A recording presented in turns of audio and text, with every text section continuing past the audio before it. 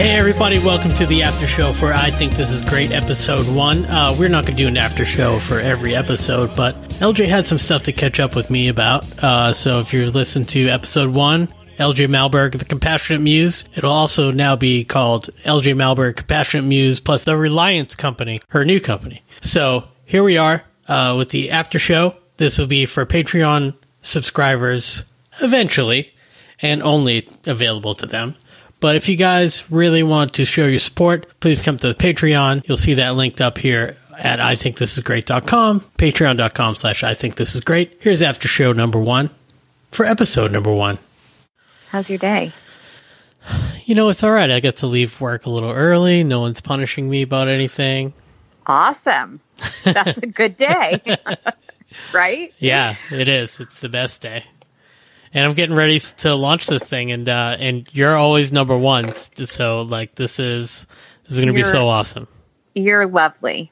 I'm very excited to be a part of this, and I am tickled that you have thought of me as the first out of the gate. I mean, really, you're like, really cool. You're like the I don't know what you're like the spirit animal of the thing, anyways. I love it. Yeah.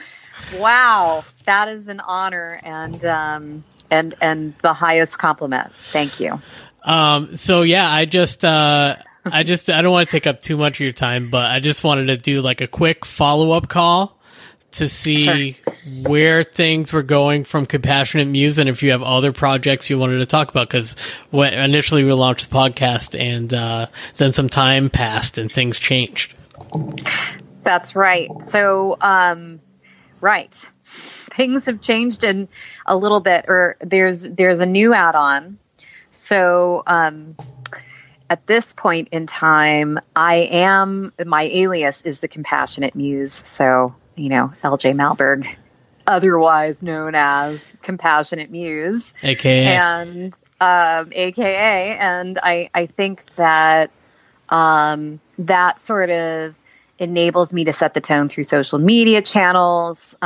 People know it can affiliate me with compassion and sort of the person who could potentially hold up a mirror in their life with regards to what's going on in their careers and how that ties in with everyday life away from the office. And so really build on that social brand that way, and going out and doing speaking engagements and podcasts like these. And I now have a meetup group, the Compassionate Corporate Culture Future of the Workplace meetup group. That's so cool. It's really fun. That's awesome. I just kicked it off. Yeah, so there's 2 pieces to that. The first is a networking event that we do once a month, and then the other is a clinic, which is really more like an incubator think tank. Get a handful of people from different various backgrounds, work backgrounds, racial backgrounds, social backgrounds, in a room, and get them to solve a problem in a short period of time. And then, share our results with the members, and then hopefully, that gets put out there into the ethers, and people catch on and start doing things like this themselves in other communities and outside of New York. And hopefully it starts to, set fire. So that's, I'm really excited about that. That's amazing. So like you're starting, well, it seems like it already is like catching fire if all these people are interested in it, right? We've got 26 members, not a big group yet, but you got to start somewhere, and everybody is engaged. There's been messaging on the meetup. You can go to meetup.com and find us there. Oh, awesome. Yeah, Compassionate Corporate Culture, Future of the Workplace. So super exciting stuff there. And then ultimately, just about 2 months ago now, I launched the Reliance Company, Reliance Company, Nice. thereliancecompany.com. Very exciting stuff. And the Reliance Company is a culture design consultancy venture. And I'm the lead consultant and the CEO and founder.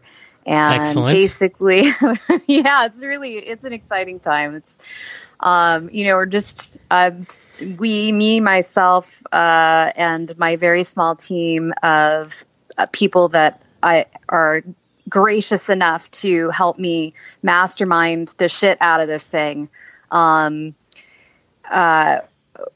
We are working hard every day to figure out how to best support organizations in the entertainment and tech sectors. Excellent. I think we talked about that.